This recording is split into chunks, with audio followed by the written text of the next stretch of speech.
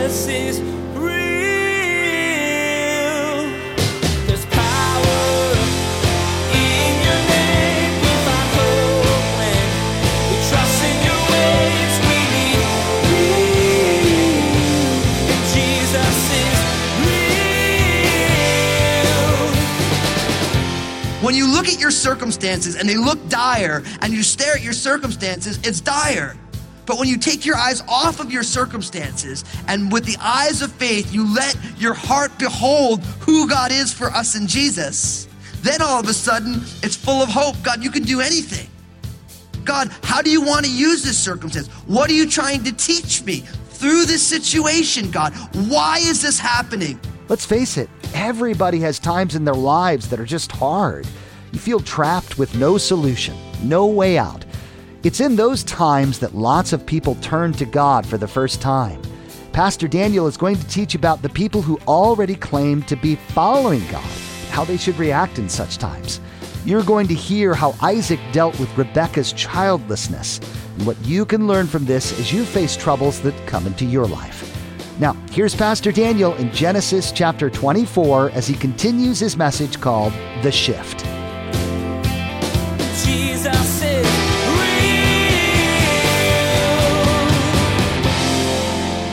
I pray that for each one of us as we follow God, that you can look back over the days since you began following him and you can see his fingerprints on your life. You can see the things that he's been doing. And that's a full life. There's nothing worse. Jesus said it this way: what does it profit a man if he gains the whole world and loses his own soul? Could you imagine gaining the whole world and getting to the end of your days and saying, that's it? That's what it was all about? That would be horrible. That would be horrible. We find out as we keep going that Abraham was buried in the cave of Machpelah. So that's the same place where Sarah was buried. The only land that Abraham had required during his life, this cave, a burial place. His only land in the promised land. Verse 12. Now this is the genealogy of Ishmael, Abraham's son, whom Hagar the Egyptian, Sarah's maidservant, bore to Abraham. And these were the names of the sons of Ishmael by their names according to their generations. The firstborn of Ishmael, Nebahoth, then Kedar, then Adbeel, then Mibsam, then Mishma. If you need some cool names, you guys got this here. Daniel, I like my name, but man, it's kind of played out, man. I want some Mishmas around here. Duma, Massa, Hadar, Tima, Jeter, Nephish, and Kedema. That's a good one, right? Hey, Lynn, what do you think? Kedema Fusco? Maybe? She's just like, Daniel, no, don't do it to me. Don't do it. Let's keep going. Verse 16. There were sons of Ishmael, and these were their names by their towns and their settlements. 12 princes according to their nations. These were the years of the life of Ishmael, 137 years. And he breathed his last and died and was gathered to his people. They dwelt in Havilah, as far as Shur, which is east of Egypt as you go toward Assyria. He died in the presence of all of his brethren. Now you see this. We just went through the genealogy, the generations of Ishmael. We find that as promised, Ishmael was blessed. There's 12 princes. Here, we find out that they dwelt east of Egypt. So we all know where Egypt is in northeastern Africa. So they dwelt to the east there. In verse 19, it says this is the genealogy of Isaac, Abraham's son. Abraham begot Isaac. Isaac was 40 years old when he took Rebekah his wife, the daughter of Bethuel the Syrian of Padan Aram, the sister of Laban the Syrian. Now, you notice here in verse 19 that Isaac is linked to Abraham twice. Again, pointing once again to God's choosing of Isaac to be the son of promise. I think it's interesting that we keep coming back to this. We keep seeing this. And I think it's important that that's the case? Because I think that God knew that at some point a prophet named Muhammad was going to come and say that God's chosen lineage wasn't Isaac, it was Ishmael. I think it's fascinating that the Bible goes to great pains from Genesis to Revelation to point us from Abraham to Isaac. Not that Ishmael wasn't blessed, but the chosen, the royal, God's sovereign choices comes from Abraham to Isaac. And in these verses here, the genealogy of Isaac, Abraham's son. Abraham begot Isaac. And I always say that when the Holy Spirit is redundant, it's because he knows that we're thick-headed and sometimes we need to hear it twice. Do you guys ever feel like that? Like, I just need to hear things over and over again until I get it. It's all about Abraham and then Isaac. Now, look at verse 21. Now, Isaac pleaded with the Lord for his wife because she was barren, and the Lord granted his plea, and Rebekah, his wife, conceived. Now, verse 21, like Sarah in Genesis 11, they're having fertility problems. I think it's fascinating that oftentimes God blesses people after a long time of seeming struggle. See, you would think that if God was in it, right? If God's blessing was upon it, it would just happen, right? It's like, man, God's on it. This is going to work itself out. But we see constantly that God works through circumstances that are bewildering. We've talked about this, that children in that culture, a whole lineage was founded upon it. And so when Abraham is not having a son or any children, that's a bad thing for his family. Now, of course, we have Isaac, and Isaac is married to Rebekah, and they're God's promised one, and now they're having a problem getting pregnant. And I just want to say this, because I am quite sure there's people in here today, people listening wherever they're listening, that you are in this kind of a situation where you're just like, this is not going well. And it's important to remember that if you are struggling or if you are in a predicament, then you are a prime candidate for a miracle. Because if everything is going well, you have no need of a miracle. But if you are in one of those situations where it's just, I don't know how this is going to work out, it's not going to work out, how is this ever going to happen here? Then you're a prime candidate for God to do something pretty awesome. So it's all a matter of perspective, really. When you look at your circumstances and they look dire and you stare at your circumstances, it's dire. But when you take your eyes off of your circumstances and with the eyes of faith, you let your heart behold who God is for us in Jesus, then all of a sudden it's full of hope. God, you can do anything.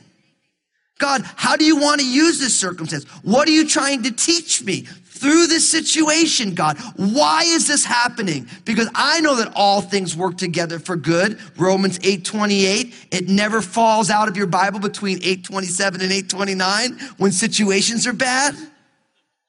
Lord, I know you're going to use this for good. I just don't understand what you're doing. So Lord, while this is happening, bear the fruit that you want to bear in my life. Look at the fruit that God bore in their lives through this predicament. Because look at what it says here. It says quite simply this. It says in verse 21, now Isaac pleaded with the Lord for his wife because she was barren. Now, I don't know about you guys, but Rebekah's barrenness was an opportunity for Isaac to plead for his wife. Oh.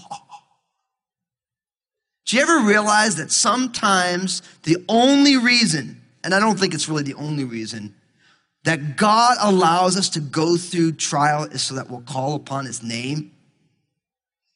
Because you know what it's like when everything's going well, you don't really need to call on his name. You're like, Lord, this is pretty cool. Thank you very much. And we enjoy the blessings. But when things get bad, then we're calling out the prayer warriors, right?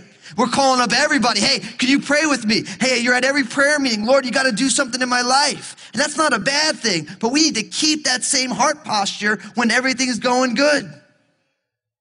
Because the blessing of seeking God is what? Is finding him. The blessing of seeking him is finding him. So in the midst of this bad situation, Isaac begins to plead. And again, what a great application. Husbands, when was the last time you pleaded for your wives? When was the last time you pleaded with God's blessing? You single guys, when was the last time you began to bombard the throne of grace in intercession for your future wife? I call that getting prayers stored up in the bank.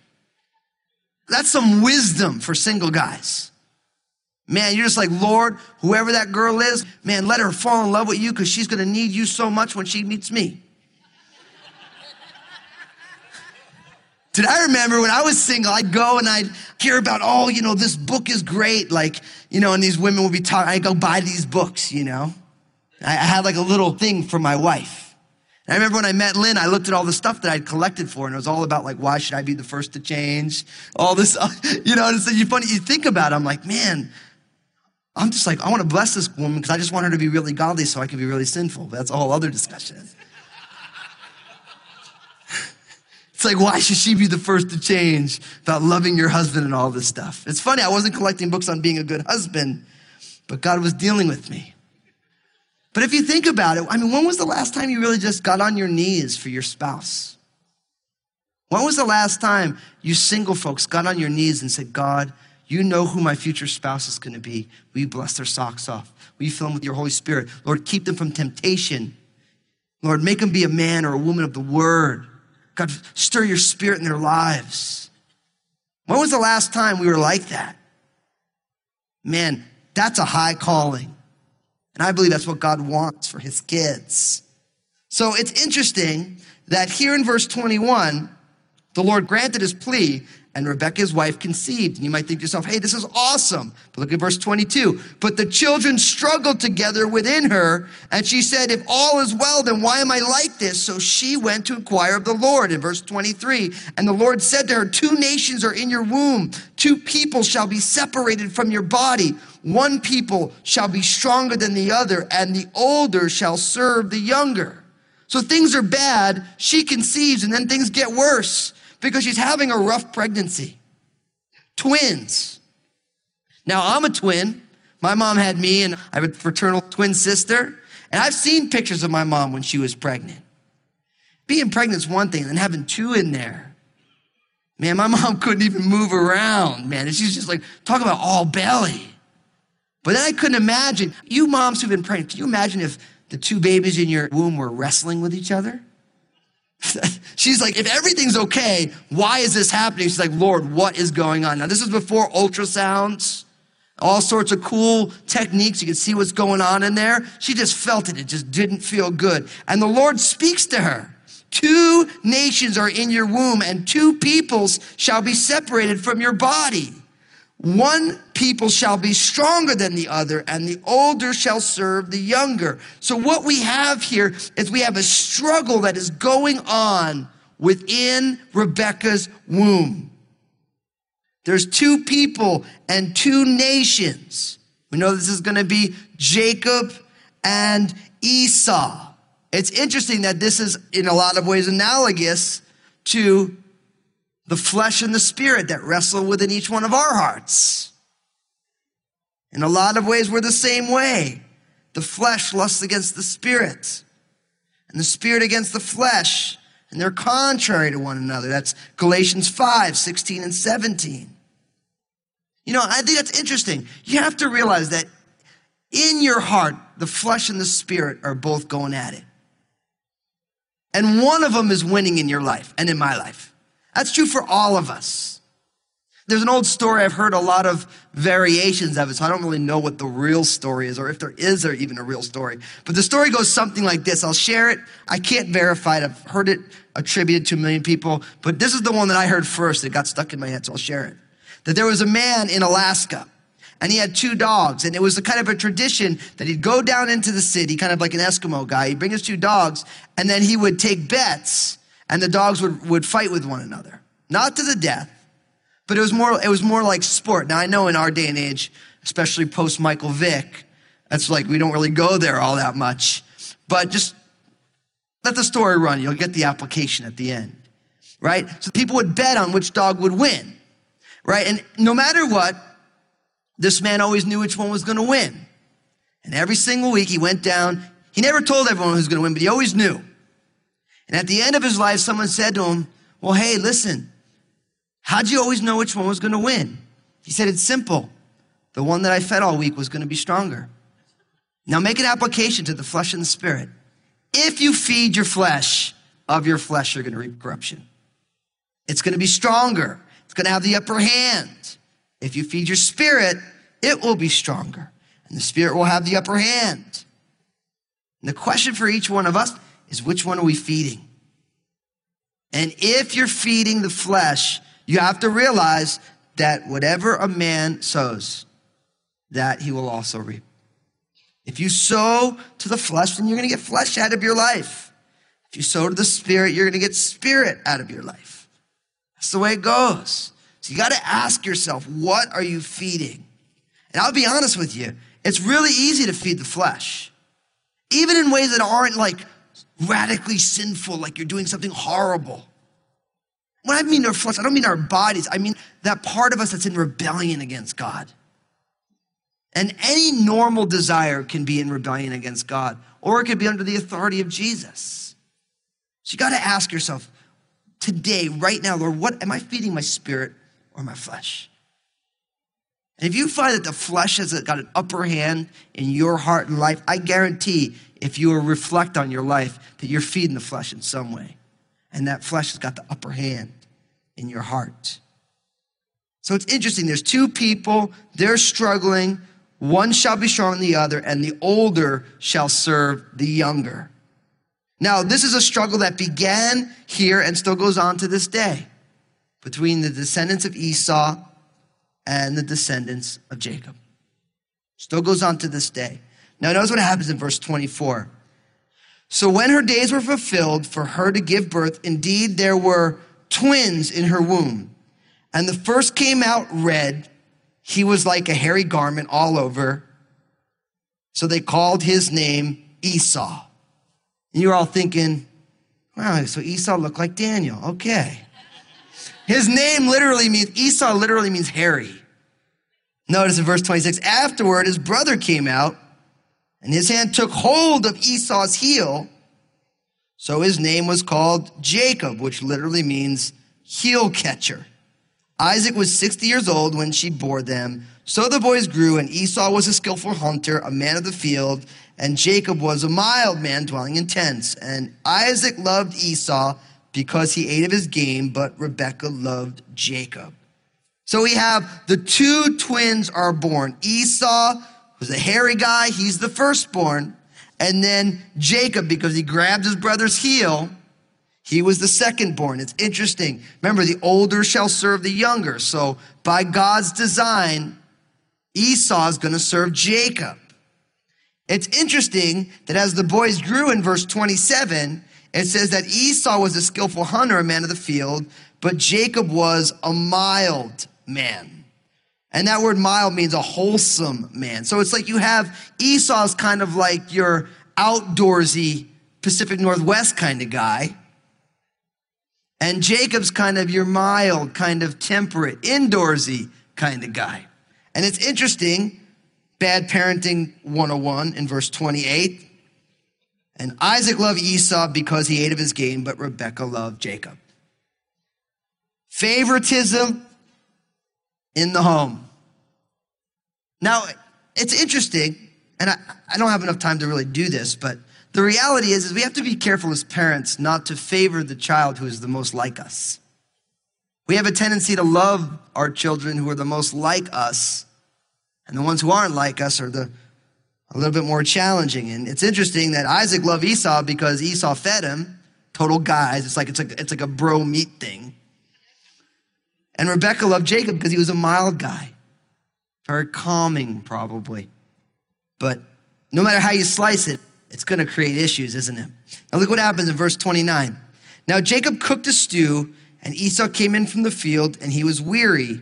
And Esau said to Jacob, please feed me with some red stew, for I am weary. Therefore his name was called Edom, which literally means red. And Jacob said, sell me your birthright as of this day. And Esau said, look, I am about to die, so what is this birthright to me? Then Jacob said, swear to me as of this day. So he swore to him and sold his birthright to Jacob. And Jacob gave Esau bread and stew of lentils. Then he ate and drank, arose, and went his way. Thus Esau despised his birthright. Now, notice this, and I'm going to take this really quickly as we close. We see these guys born. They grow up. Esau's an outdoorsy guy. Jacob's an indoorsy kind of a guy. He's a mild man. Now, it's interesting that Esau comes back from hunting and he's totally hungry, but Jacob, he's a foodie. He's got some good lentils made. And so Esau comes in and he's famished and he says, I'm hungry. And Jacob says, well, look, I want your birthright. Now, what's interesting is that God already said that even though Esau's the older one, he's going to serve Jacob. But Jacob wants the birthright. He wants that blessing of the firstborn. Primogenitor is the classical term for it. And what's interesting is Esau, because he's a man of the flesh, couldn't care less. He couldn't care less at all. He doesn't care about the birthright at all. All he cares about is feeding his stomach. You've all heard it, that temptation is always right there for us when we're hungry, angry, lonely, and tired. You ever hear that? Halt. It's a good little statement. We are often one step away from trouble when we're hungry, angry, lonely, or tired. Halt. Esau's hungry. And he's tired. So what does he do? He gives up. He despises the rights of the firstborn for a bowl of lentils. Now, I like food, but that's an awful trade. And the reality is this, as we close. Whatever it is that you are choosing to give up for a little bit of flesh is an awful trade.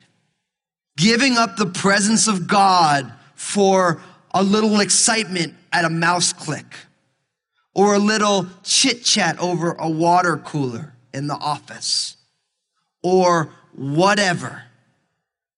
It's an awful trade. I mean, when it's happening, Esau was starving. I'm famished. I got to eat right now. But he gave up the possibility of all of his father's house for a bowl of lentils. And we all look at it like, well, that's just crazy. And the answer is you're right. It's totally crazy. It makes no sense. But oftentimes, when the body is needy and barking at us, we do things that just make no sense at all. It's important for us. Don't forget that every decision we make, you're trading something for something. And there's nothing worse than trading something that has eternal value for something that's completely useless. Jesus is real. It's hard to believe that God's got everything under control when things aren't going the way that you think they should. Given the history of his mother, Isaac was probably very sensitive to Rebekah's condition of childlessness. It was heartbreaking, no doubt. But as Pastor Daniel taught, the situation drove Isaac to his knees in earnest prayer to God for his wife. This is a good example for husbands to be toward their wives. Hey everyone, there's a lot happening in the world, and it can keep you pretty busy.